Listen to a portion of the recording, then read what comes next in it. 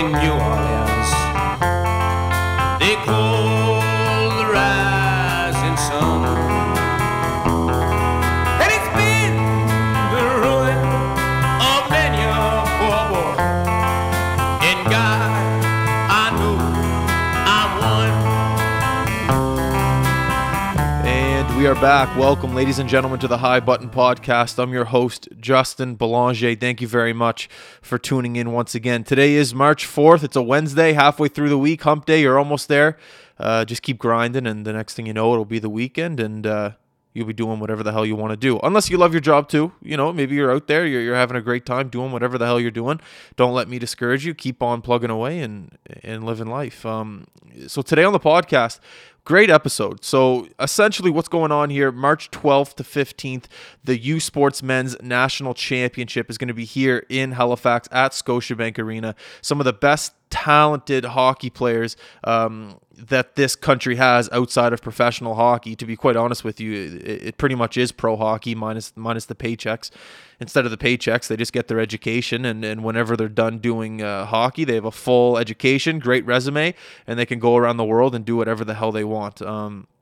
We've had the pleasure of working with some of these AUS teams around here: Acadia, SMU, UNB, all first-class teams, schools, organizations, whatever you want to call them. We've been really fortunate to be able to work with these teams in the past 6 months, and it's kind of all coming full circle now. Now that the tournament is almost a week away, it's great knowing that we have these relationships, so that when we're down underneath the stands and the guys are around, we can go up and talk to them, ask them how they're feeling, or what they expect about the games and things like that. So it's great that the work that we put in a while back is kind of paying off, and we're going to be at this tournament going, full steam ahead. So we also thought it would be a good idea to get the president of Sport Entertainment Atlantic, Chris Larsen, on the podcast. If you're unaware of what Sport Entertainment Atlantic is, they're the company that brought the Halifax Wanderers here. They manage them. They make sure that they put on a great show, and I know a lot of people around here have had a great time at these Wanderers games, and that's all due to Sport Entertainment Atlantic. So it's a great company. They're putting on great events here in the Maritime region. Check them out. And yeah, so like I said, this podcast is going to be with Chris Larsen. He's the president over at Sports Entertainment Atlantic. He organized this tournament for the USPORTS Men's National Hockey Championship. And I just, I kind of like to pick his brain a little bit. Like, when organizing a national championship, that's no walk in the park. You got to schedule hotels, flights, buses, meals. You got to be on track of tickets. It's endless. I don't know. I'm trying to start this company here, and I find myself being overwhelmed sometimes. So I couldn't imagine trying to organize a national championship. But nonetheless, Chris has been in the business for a long time. He knows what he's doing.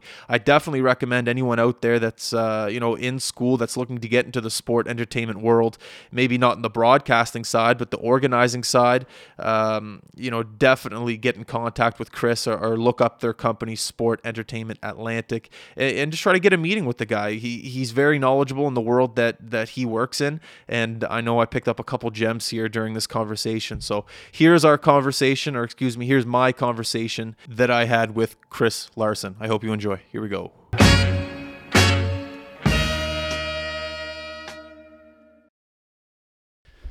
Okay, Chris, we are going. Give me another test really quick. 1, 2, test. You're a natural. Big voice. How many interviews do you think you've done in your entire life? Not that many. What? Not a few, but not hundreds. Big hockey guy like you, though. Yeah. Where did you play again? I played my junior in Southern Ontario. Yeah. And then I went to the University of Pennsylvania. Wow. Ivy League school. I'm an Ivy League boy. How did the Pennsylvania thing come into? So playing junior in Welland, the coach at Penn was from Niagara Falls, which is 10, 15 miles away. And he heard tell of, there's actually 3 of us that year in that league that he had heard tell of. Yeah. Myself and a St. Catharines guy and a Niagara Falls guy. So he came up and did a recruiting trip, watched us play, and recruited us from there. So, the good fortune of somebody from the region who he played at St. Lawrence University. He was an all-American defenseman himself. Yeah. So, the natural inclination, who's in my own backyard from my hometown area, right? Yeah. So we were the first guys from that area actually to go to Penn, and then there was a wave of them, which is typical with recruiting. Yeah. You get a couple guys from a certain spot, and your best recruiters are your players. Yeah. So we would talk favorably of it when we were home at Christmas or over the summer, and he probably recruited 7 or 8 more guys over the next 3 or 4 years right from that area. Like that area would be 10 miles there, 10 miles there, 10 miles there, right? It's a great hockey hub. Yeah, it is, and they've had some great teams, over the years down there. Major Junior in Niagara Falls, Major Junior in St. Catharines has been successful. It wasn't Major Junior in those days. It was Junior B, which is Junior A today. Yeah, that's just how you kept your NCAA eligibility, right? So there was no Major Junior back then. No, it was all called Junior A. It was called Junior A. Yeah. And then so when Hockey Canada wanted to rebrand things in terms of different categories, they created Major Junior. And then Junior B became Junior A, and Junior C became Junior B, and all along like that, right? So, again, you can't play, in those days it would have been in the OHA, Junior A.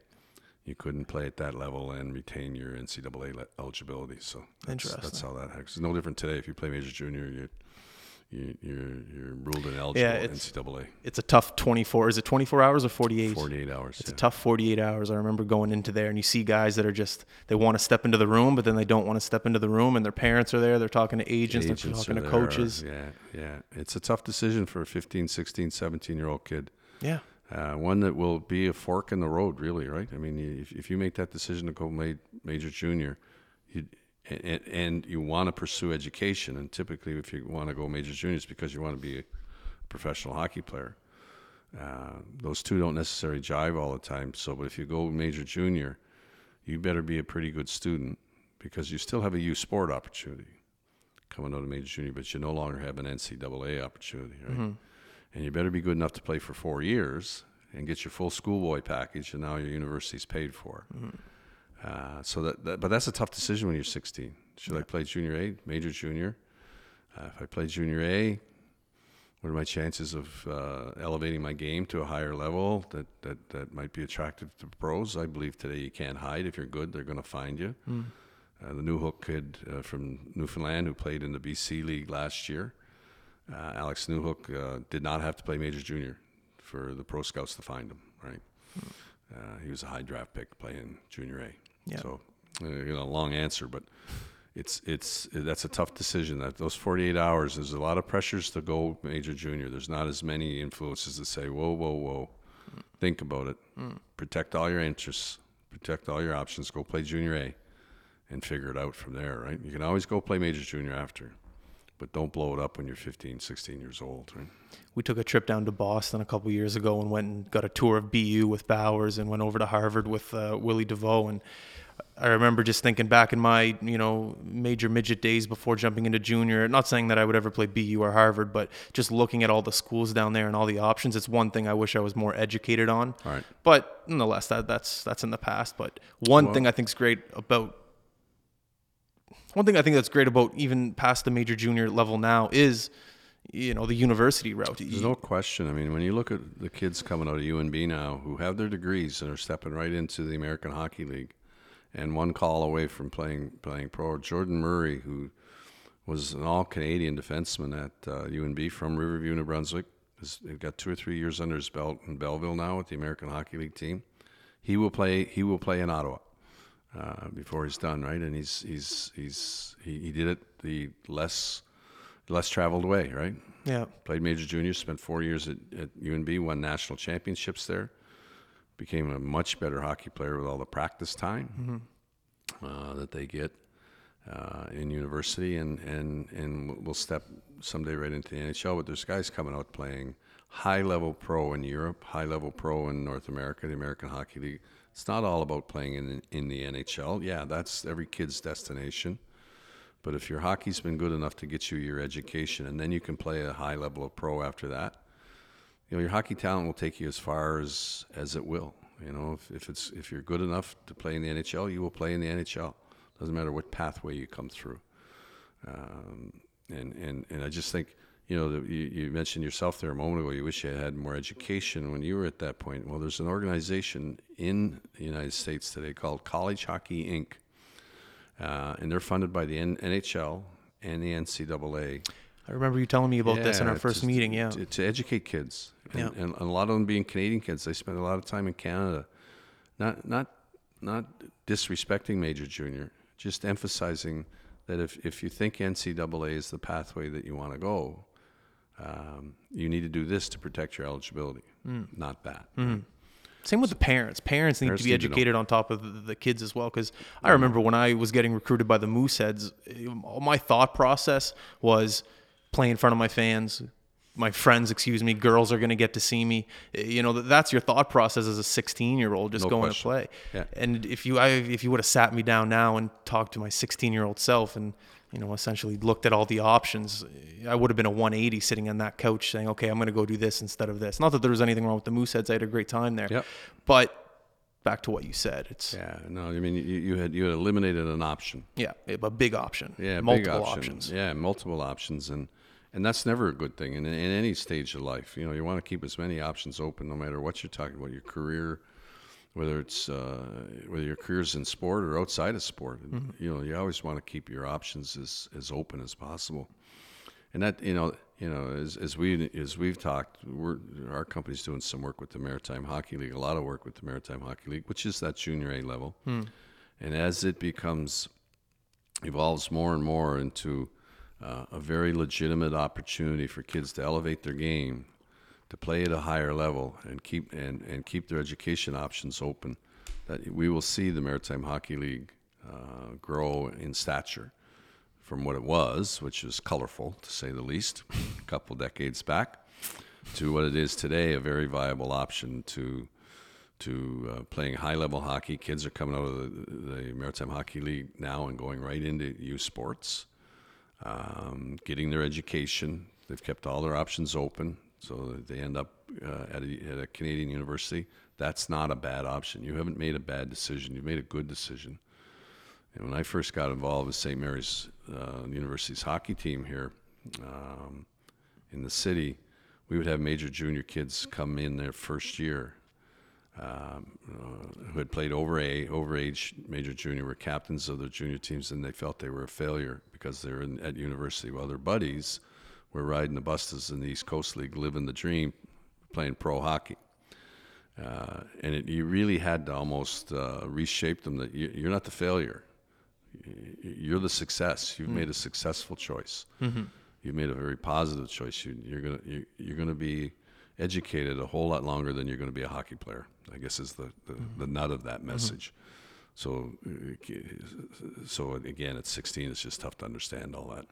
And I'm not knocking on any league. Like if you play in the East Coast, or if you play, in U Sports, working with a couple U Sports teams over the past couple of months, it's incredible how well these guys are treated. I know some people might say, if I go down to the coast, or if I go to the A, I'll be paid, and everything's going to be nice and shiny. But when I walk into Acadia's dressing room 2 weeks ago, and I see that everything's nicely laid out, they got a little breakfast for them, everything's nicely prepared for them. Pro level. These guys are living the dream. Yeah. They wake up, everything is prepared for them. Yeah. When they get to the ice, there's no one on the ice. If they want to go on an hour early and shoot pucks and practice on something, everything is there for them. And that's not even to mention UNB. Yeah. Walking into UNB, you're literally walking into a pro franchise. It's a pro franchise model. And I don't say that with any jaundice. I mean, UNB deserves every bit of respect that they get, and they probably don't get enough, because the body of work there is undeniable, right? It's undeniable. They have created the premier program in Canada at the U Sport level. What do you think that takes? Because, there's so many experts out there. Everyone thinks they know what they're talking about. And I'm not saying that you and I do, but you and I have somewhat knowledge of what it takes to become a championship or a championship team, or a championship organization. But let's be honest, there's very few organizations out there that are consistent like UNB. What do you think the one aspect is that they're doing well above maybe other organizations or other schools? You know what? I truly believe they had a strategy, and I believe it goes back to when Kevin Dickey, who's the athletic director at Acadia now, was athletic director at UNB. And I believe Kevin, in collaboration with Gardner McDougall, the head coach, created a strategy for their pathway to success and dominance. And it was all built around hosting national championships. So when you host a national championship, you usually get it on a 2-year cycle. and you now have the best recruiting card in the country. You can talk to the best major junior blue chip kids who are looking at education and say, you come here, you will play in a national championship, guaranteed 2 years. So if you go on a hosting cycle, which UNB did, they'd host for 2 years. The next 3 or 4 years it would be hosted somewhere else. UNB would host again. A couple, 3 years down the road, they host again. Now all of a sudden, over a span of time, if you look at it in 5-year blocks, they've always got blue chip kids who got recruited because they were hosting a national championship. It's interesting. And then they started winning national championships. So now you're not only saying to the best major junior kids coming out of major junior, you can come here and play in a national championship, and you know what? We're going to win some. Yeah, you're not just talking about it; you're actually doing it. You're winning championships, and then they see those players going on into pro. Right? There's a pathway to pro through Fredericton. So I believe that was a strategy, and a very successful one that they fostered at UNB, and that's why they always pursued hosting. There's no question. It gave Gardner, who's an excellent recruiter to start with, then had the best recruiting card in the country. Nobody else had his card. He had the ace. Very cool. Yeah. It's another side I never really thought of. Yeah. Recruiting such a tool to winning. Yeah, it's the lifeblood. I mean, there's no question. You're only as good as your players, of course, and the better players that you get, the better chance you have, obviously, of enjoying success. And when you look at, and this is not to be unkind to Dal or UDM, who's in a playoff right now with St. Mary's, or UPI, but the missing link for them is to have that recruiting cycle where every year they get 2 or 3 blue chip kids, and you start to stockpile them. So that, next year you get 2 or 3 more. Next year you get 2 or 3. Well, so all of a sudden you're 3 years down the road, you got 6, 8, 9 blue chip kids, right? And you got all your important positions covered. You got a blue chip goaltender. You got 2 strong D. You got 3 or 4 forwards that are the best, or top caliber major junior kids. Yeah. But you have to hit that cycle. Yeah. Right. I want to talk about the other side of it, organizing an actual national tournament. Like, I'm running this company, and there's definitely days where I'm in over my head, but it can't be anything compared to organizing a national tournament. I think of hotels, I think of food, I think of media, I just think of everything. How do you, I don't even know what I'm trying to ask, but what's your first step of just taking this all in and taking a breath and being like, okay, guys, we're going to do this? Yeah, you know what? It's a great question. Those of us in the event business probably have those ta-da moments when we ask ourselves that.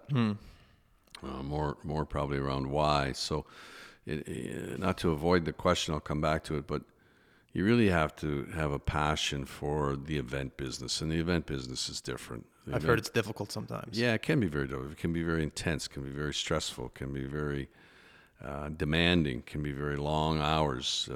Events, when you're involved in the event business, you're totally immersed in that space at that time. The event's over, you may decompress for a while, but you're starting on another event, and you go back into the cycle.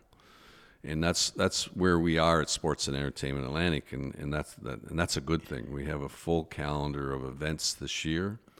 That literally we will roll from one to another all year. We've got 14 or 15 events on our calendar here in 2020. So we're currently into, the 2020 University Cup. As we're speaking here today, it's next week. So we're in the sprint to the start line, not the finish line, the sprint to the start line.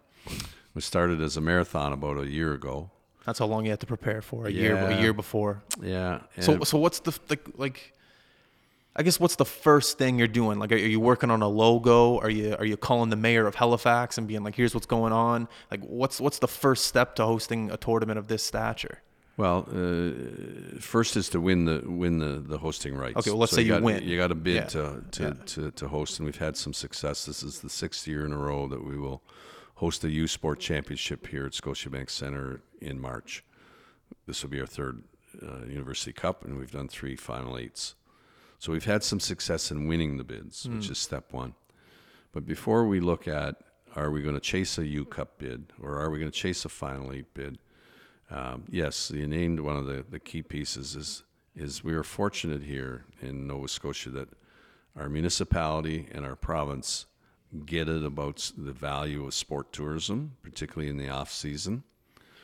The economic generator that sport tourism is, our city and our province get it, and they have funding programs.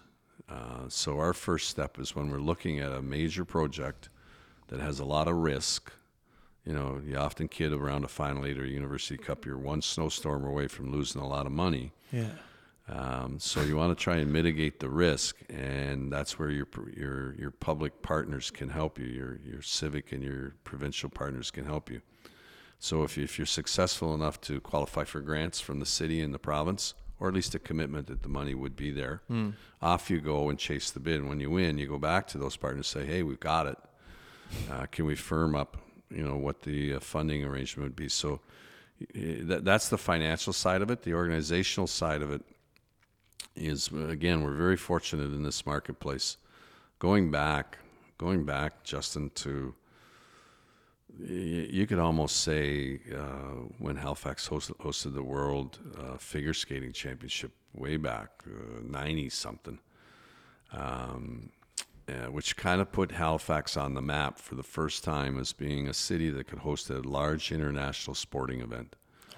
And then in 2000, the city was the Memorial Cup host and really, really earned its chops on that one. I didn't know that. Well, I knew they hosted, but I didn't know that was like a pillar. It was a turning point. And, you layer in 2002, the Royal Bank Cup, the Junior A Championship was here. And then, bang, we had the World Junior Championship. Well, I can tell you today, we probably felt it then, but today it's no surprise. You don't get the World Juniors unless you've had a successful Memorial Cup. You've got to have proven yourself. Interesting. And then right after World Juniors in 2003, we had Women's Worlds in 2004, and then we had Men's Worlds in 2008. So all of a sudden, Halifax had hosted the three biggest IIHF hockey championships in the same city within 5 years. They've never been hosted in the same city ever, anywhere in the world, never mind within 5 years. So all of a sudden, Halifax had earned its chops, its reputation internationally as an outstanding hosting destination. Our down-home friendliness, our warm and welcoming ways, our facilities, the concentration of our hotel infrastructure downtown, all connected to the arena. Those were major assets. But what came out of all that early hosting days was this remarkable, and that's a huge understatement, this amazingly remarkable volunteer group and volunteer capacity that we have in this city. And we see it time and time and time again that it doesn't have to be hockey, it doesn't have to be basketball. The NAG games this summer, we'll see it. There is a volunteer corps in this city that will turn out and support the hosting of a major event. So one of the first things you do is you re-engage your volunteer group, your leadership group. You probably have 5 or 6 committees, no matter what the event is, that are typically the key work areas: tournament operations, volunteer services, marketing, transportation, all of those key components. And you want to galvanize your leadership group, that those people who have done that several times are keen to come back, and all of a sudden you have a confidence that you've got your volunteer requirement met. And then obviously you need to sell a lot of tickets. We've had some amazing success here in 2016, which was the second of 2 years of the Final Eight. Of University Cup. We had the great fortune, and talking about all the stars and the moons lining up, but we had all three AUS schools in the tournament. They all played on Sunday. St. Mary's played for bronze and won, and St. FX and UNB played for gold. UNB won, so all of a sudden the AUS schools had swept the medals. But what it created was this intense excitement in the city.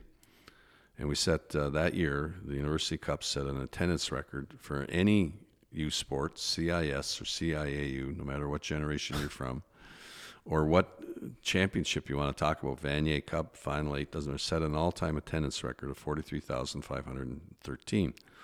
So we sold a lot of tickets. Now, people bought a lot of tickets because 3 AUS schools were playing through. We've had years when there have been no AUS schools either in basketball or hockey play Sunday, and that's where you will reap the rewards of having had a very strong ticket campaign. Great sports fans here. They will come and watch good university basketball. They will come and watch good university hockey, whether there's a local team or not. They'll fill the arena if there's a local team. Coincidentally, here in 2020, we have 3 AUS teams that will qualify for University Cup, and who knows, we may see it again. Well, you have to be happy looking at last weekend for the basketball. The crowds in the lower bowl was pretty much full. Obviously, for hockey, you expect the upper bowls to be full too. But looking at some of those pictures, it was very impressive. Yeah, it was impressive. Yeah. Hats off to the AUS office who organized the AUS basketball championships. Yeah. It's not done by commercial enterprises like ourselves. It's done by the league office. Okay. Full credit to them, Phil Curry and his team. They've turned the AUS basketball championship into a star product for them. Yeah. Added the women's in, which probably should have been done a long time ago. So you get the men's and women's championships on the same weekend. And they've made it an event from which not only is it financially successful for the AUS, but it keeps the university basketball appetite wet. Yeah. And we'll be back next year with Final 8. Yeah. In 2021 with St. FX as host. So we will reap the benefits of that. Good. That AUS has built a very strong base for their own championship. And next year, the AUS championship will be a week or two before the Final 8. So all of a sudden in March, you got 2 weekends of unbelievable basketball at Scotiabank Center, and both very well supported. Yeah. So we're fortunate here in this city that we have strong fan bases for both university basketball and university hockey, particularly at the championship level. Put it that way. I like the fact that you mentioned the volunteers. It's something that I was aware of, but it's not something that was just. I don't think about it every day, but I remember going back to the Mem Cup last year and just seeing the amount of volunteers that were around and that were more than willing to help out tourists I saw. Right. And it's a great thing. I remember talking to Liam, who's actually on the banner behind you, coming from Ontario, and he said that when he came here, it ate him up. He fell in love with the city. And we've talked to other guys other than Liam that are in the AUS and that come from Ontario, even Alberta, wherever. And they just say that the hospitality, it eats you up. And it's full circle here. I was talking to a guy from the Thunderbirds, the media person. He's from Rochester. And he just said that he had an option to go work with the Buffalo Bills last year, come here in Halifax. And he chose Halifax over the Bills due to the fact the first 2 months he was here, he just fell in love with it. And he's like, I made the right decision. I'd rather be here than working for the Bills. And when I saw that email, I was just like, whoa, that's are NFL. you kidding me? He'd rather just turn be down here. an NFL opportunity. It was, it just kind of hit home, and it's funny you mentioned that today, and that email came today. It was kind of cool. Yeah. No, volunteers are the engine behind any successful sport organization. There's no way a company or an organization like the AUS office would ever have enough staff. We'll have 200 volunteers next week for University Cup. NAG, when NAG, the North American Indigenous Games, come in July, there'll be 3,000 volunteers. It's a workforce of a magnitude that we've never seen before. Because there's 5,500 participants, we've never seen a multi-sport or multicultural event that large in Atlantic Canada ever. But it takes a lot of volunteer horsepower to get the work done. Yeah, it's exciting stuff. It is. Many, I remember when we had that meeting a couple weeks ago and you gave me that, not a couple months ago, and gave me that list and just sawing everything that was coming here. And then I think of my business, it gets you excited. It's like, okay, I'm surrounded by sports and that this company is bringing in this many events. It's nothing but joy to me just seeing that, this city is on the up and up, and I don't even think we're halfway there. I think we're just getting started on the opportunities that the city. Yeah, no, I couldn't agree more, really, Justin. I mean, this, when you look, you don't have to roll the calendar back 2 or 3 years, and in the winter we would have a major junior team that's on a typical major junior cycle, and right now they're at the wrong end of that cycle, and our professional basketball team has struggled since day one, but now there's professional lacrosse that's being very successful. There's professional soccer that's been layered in and doing extremely well. So all of a sudden, this city has more elite, high-level sport opportunities for fans to enjoy, all in the downtown core. And I really do believe the downtown core is the secret here. Wanderers grounds, the home for HFX Wanderers FC, that cozy little 6,200 seat stadium that's a 10-minute walk from Argyle Street. I love it. Yeah, it's part of the success. There's no question. It's small, it's cozy, it's downtown, it's outdoors. I had a buddy that went this year on a first date with a girl and said it was the best first date he ever went on because, you don't have to talk the whole time. You get to watch, you get to drink. Like, there was just so much happening. He's like, it was the best first date ever. Yeah, no, I mean, to wander into that story, bad pun. But the success of Wanderers is driven by a number of things.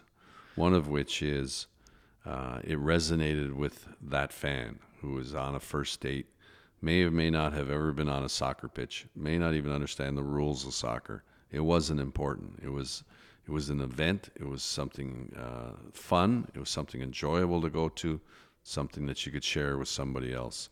And I think 50% of the attendance at unproven, so unprofessionally, it cannot professionally prove it, statistically prove it, but I would say 50% of our attendance, or the attendance at Wanderers, is probably the event fan. The other would be the soccer fan. Nothing wrong with that. That's great. Absolutely, That's what you want. Absolutely nothing. There's nothing wrong with going into a soccer field, not knowing really what you're getting yourself into, and just enjoying the experience. I was a little bit of that guy. I don't know soccer that well, but when I went for the first time, I was hooked. Yeah. It was beautiful out. The sun was setting. It was like 6:00 in the summer. Had a cold beer in my hand. Halifax was tied 1-1 against Ottawa, I think. It was just a beautiful setting. Yeah. It was really cool. Yeah, and that's the beauty of being in the downtown core. Scotiabank Centre, previously Halifax Metro Centre, of course, blazed that trail, decades ago now, by putting the stadium downtown, and then building the infrastructure around it, all the hotels, and then the pedways to connect the hotels. We often forget in Halifax, those of us that are in the event business, that are out chasing new business opportunities to bring them to Halifax. We don't forget, but we don't always understand just how significant the connectivity of our downtown core is to the other party. What do you mean by that? Like all the pedways and walkways. Sorry. Okay. So next week with University Cup, there isn't a storm on the horizon, which is really good news. But no matter what the weather, literally, players arrive, either bust in if they're the AOS schools, or fly in. They'll get on a bus at the airport. They'll come down to their hotel. They never have to get on a bus again. They walk to practice. They walk to the game. And that's a convenience that other cities don't have. They don't have all this density of the housing and food and beverage assets right in the center core with their sport facilities. And it's a cluster as such. And if it was done by design, somebody was very smart. I'm not sure it was all done by design, but nonetheless, we have this very strong asset that we sometimes don't understand how others think. Boy, you got a great asset there. You got a card that we don't have to play, right? Really, like, so you use that as a selling pitch. Really, absolutely. Your players will never have to walk outside unless they want to, right? It doesn't hurt to bring up. It doesn't. It's a great thing. You played the game. The most frequently asked question in hockey and probably any other sport that lives on a bus: what time is the bus? You ask that question every day. What time is the bus to go to the practice? What time is the bus to go to the game? Right? Yeah, it is. What time's the bus when we're going to the mall? What time's the bus? What time's the bus? What time's the bus? You're always asking that question. You never get on a bus once you arrive. You get on the bus from the airport to your hotel, and your bus back to the airport after the tournament. And that's an asset that we have here in Halifax. There's absolutely no question about it. It's an infrastructure bonus and advantage that we have that other communities just don't have. Look at Ottawa. The arena's $50 cab ride from downtown. Right? There's no sense of being in the spirit of it all when you're at a Senators game out in the boondocks, so to speak, in Canada. They made the same mistake in Saskatoon. They put this beautiful 15-seat arena 20-minute drive from downtown. All right? It's a tough sell. You lose that energy in your downtown core. Right? Mm-hmm. You lose that energy. It just disperses everywhere. And people go to the arena for the game, they go home. That constant flow like that. They never extend it by going out for dinner or going out after for a bite to eat. You lose all of that when you don't have your infrastructure downtown. If you don't mind me asking, you don't have to answer this because I know this is kind of it's a political question. You don't have to answer if you don't want. But the CFL coming here, do you have any thoughts on that? Well, it's obviously something we talk about a fair bit. It's interesting to be somewhat on the sideline watching it unfold. We've had a lot of conversations with them. It's obviously spinning around a stadium, which by default draws us into the conversation. And whether our sister company Wanderers was here or not, I would have the same opinion. Do not build the stadium outside the center core of the city. Yeah. It'll be a fundamental, generational mistake. In Ottawa today, they're trying like crazy to get an arena built downtown because 30 years ago they built one out in the suburban area and it didn't work. Let's not make that same mistake here. Let's get it as close to our urban core as we can. Our urban core has become very vibrant. We see it every day. The cranes are still in the sky with development in our urban core. Whether it's new Canadians, whether it's empty nesters, whether it's recent graduates who are staying in much stronger numbers than ever before, our city downtown is alive. So if we're to have a multi-purpose stadium, whether it's a CFL hosted stadium or not, it needs to be part of that mix. The challenge is there's not a lot of real estate to do that. It's tough. So that's point number one. The CFL discussion is relatively meaningless without a stadium. Yeah. Where's it going to play? Yeah. There is no place for it to play. Wanderers, even if Wanderers could never be large enough. Could never be built out large enough. The footprint around the stadium is not big enough. So there are some challenges in that area. It's unfortunate that way back in 2011 or 12, probably 2010, when Halifax was in full flight preparing to host the Commonwealth Games, 2014 Commonwealth Games. It's very, very unfortunate.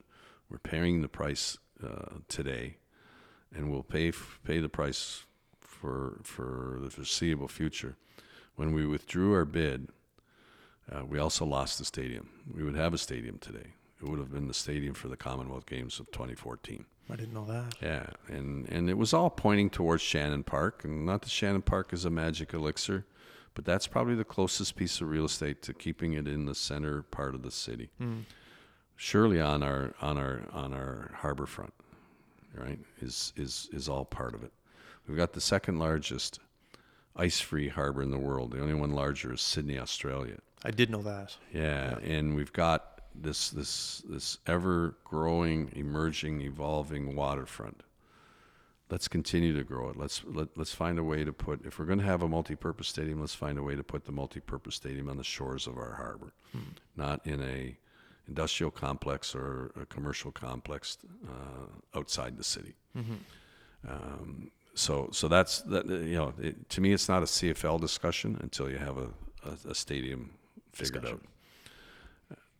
Whether or not this community could support a CFL team is an entirely different discussion. Not sure. I'm not sure. Yeah. But it's immaterial till we figure out the first step. The first step. Yeah. Yeah. If there's anyone that's going to have an answer for it and a strategical answer, it's you. You host events for a living, so one of the cool things, and it doesn't align in time, and this is mostly me just looking out at the art of the possible, although I hear other people kind of musing about it as well. Sometime here in the not too distant future, St. Mary's will have to replace the turf at Husky Stadium. Well, there's not much stadium left at Husky Stadium, but one of the solutions, and it would mirror what happened in Montreal when the Alouettes moved into McGill and did a lot of reconstruction. The only way the footprint at St. Mary's could accommodate a larger stadium, not to say 24,000 seats, but a larger stadium is if you dug down. Oh, went yeah. down and created a bowl. Almost like Dodger Stadium in LA. Yeah, very much like that. And of course, the time to do that would be when you got to replace the turf anyway, right? Yeah. But that doesn't align with the current proponents' plans for chasing down a franchise. So a missed opportunity there. There's infrastructure along our waterfront today that you might say, what if the casino had been built? What a great place for a stadium. Maybe serving the public good in a different way. We're totally reconstructing Cogswell Interchange. Would have been a very interesting discussion to say, well, there's certainly enough land there. Yeah. Is that where a stadium could be?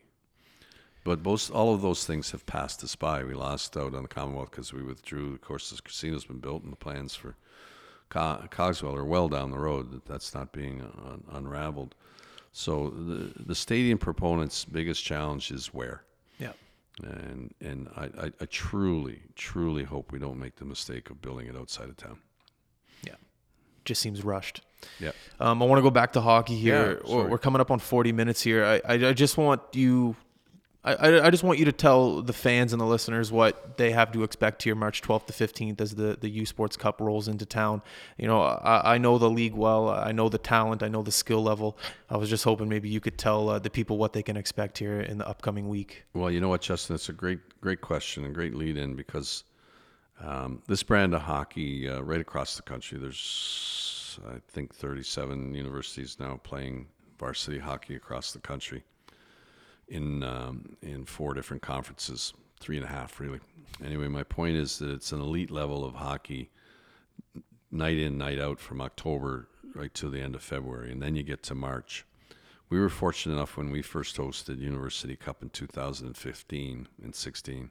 That's the first cycle. That's the first year that USPORTS, which was still CIS in those days, a mere 5 years ago, had a format that really was broken, didn't work. So they changed the format in 2015, not without its critics. And so today it's an 8-team format. It had been 6. So what was the change? Why 8 now? To provide a true semifinal game. So the previous format would have had 2 pools of 3 teams. And a very convoluted goals for, goals against differential formula to pick the 2 teams that moved on to play Saturday. It wasn't a true national semifinal. Yeah. So we were very fortunate in 2015 that the model changed, the format changed. Hockey coaches didn't much like it because it was changed to 8 teams. They like that. 2 more teams can play for a national championship. But it's single elimination knockout. There is no consolation round. Unlike Final 8 basketball, you play a full consolation round. Unlike the Women's National Hockey Championship, they will play a full consolation round. So what you have is this unbelievably intense level of hockey. The skill level is at its best for this level, but the intensity, I challenge anybody to refute the fact that the intensity level of every shift, every puck battle, every puck drop is no different than overtime Game 7 of a Stanley Cup. It's not the same talent level, but the intensity level, the battle level is at that high. You lose, you're done. And in that very first year, Calgary, who was third seed, played at 2 o'clock on a Thursday afternoon. At 4 o'clock, they were done. They were out of the tournament. They'd come all the way from Calgary and played 1 game. 3rd best team in the country. So it creates these quarterfinal games that have unbelievable intensity. We saw it in 2016 where we had those very long overtimes. All right, we had a 4-period overtime. We had a 3-period overtime, 1 on Thursday, 1 on Friday. That's free hockey for all you fans listening. Yeah. The Saskatchewan goaltender, who was in both those games, played more overtime minutes than he did regular game minutes. Wow. That's how long the overtimes were. And only because the battleground was so intense. Neither team was willing to concede or make that mistake or give up that mistake for a goal. And so that creates on Thursday, Friday, when you play those first 4 games, this unbelievable brand of hockey. It's fast. It's extremely fast. It's hard hitting. It's intense. Every loose puck is a battle for your life. The hitting is there's none of the after whistle nonsense. You can't afford to take a bad penalty. You are literally playing 60 minutes of sudden death hockey, because if you lose, you're out, right? And so every shift is at a level that gives the fans just something that you don't see. You don't see during the regular season, and the regular season is good to great hockey anyway. It's the best hockey around here. Yeah, there's no question. As I say, it's the best hockey outside of pro. But if you win your first game on Thursday or Friday, you now are going to play Sunday. Just a matter of what color medal you're playing for. So it creates this cluster of games, these 4 games on Thursday, Friday that are just so amazingly intense. I keep saying that word, but there's no other way to describe it. The action, the speed, the skill, the battle, the hitting, the lack of any kind of real nonsense after whistles, right? It is just fast-paced, good hockey. And it's great hockey for a fan. It's great fan hockey. So that's what excites us as organizers. We get to see some of this unbelievable hockey. One little story that kind of brings it all home: when we had the 7-period overtime game, Ron Baird, who's the timekeeper at Scotiabank Center, Halifax Metro Center, has been the timekeeper for every sporting event that's ever gone in that building. Great voice. Yeah. No, he's not the voice. He's just the guy that runs the clock. Oh, okay. He's the timekeeper. I didn't know that. Ron Baird. He's been there how long? Since it opened. No. Yeah. You need to get me that connection for a podcast. That Absolutely. Needs to be done. And you know what? He'd love to tell his story. So when we went into the fourth overtime period of that game, he literally came running over. They were on break, obviously, at the end of the third overtime period, and I was underneath the stands there. He came running over to me because he wanted to tell me, in all his time at Halifax Metro Center, Scotiabank Center, he'd never put a 7 up on the scoreboard. He's timed over 3,000 events in that building. He's never put a 7 up before. That's crazy. We're hoping he puts a 7 up again this year, because that really creates exciting hockey. That's awesome. Yeah. Well, I remember going to the practice the other day. The guys were excited. They look forward to going to this tournament. And you see it when you're hosts like this at Acadia. And now that St. Mary's has a chance to play in, UNB's in. You have 4th-year players that make a decision to come back for their 5th year because they have a chance to play in a national championship.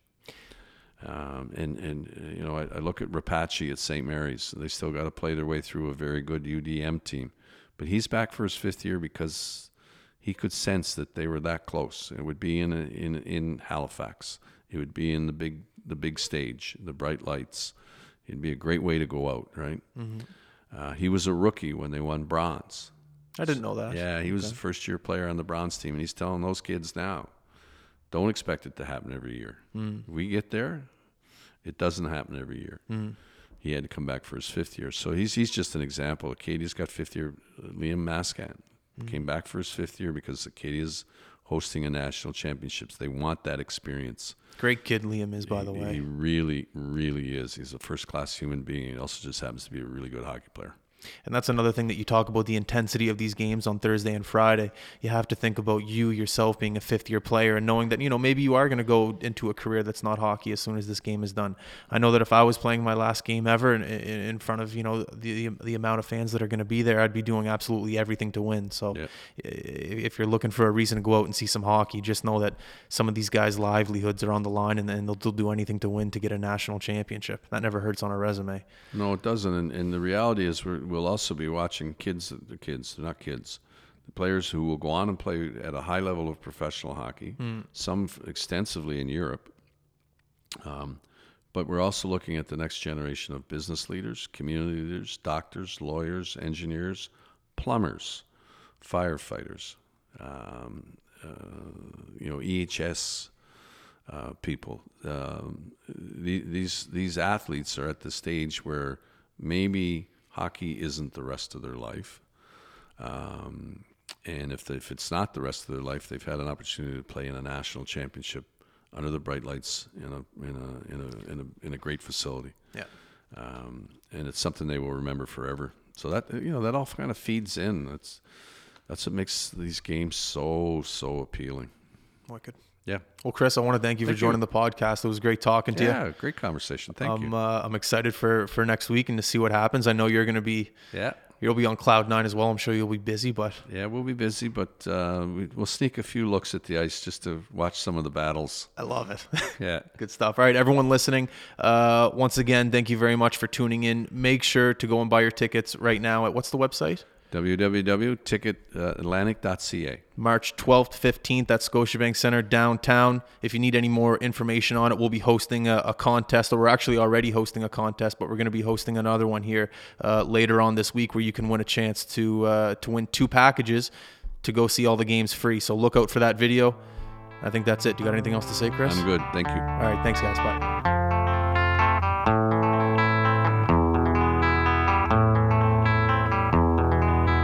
There is a house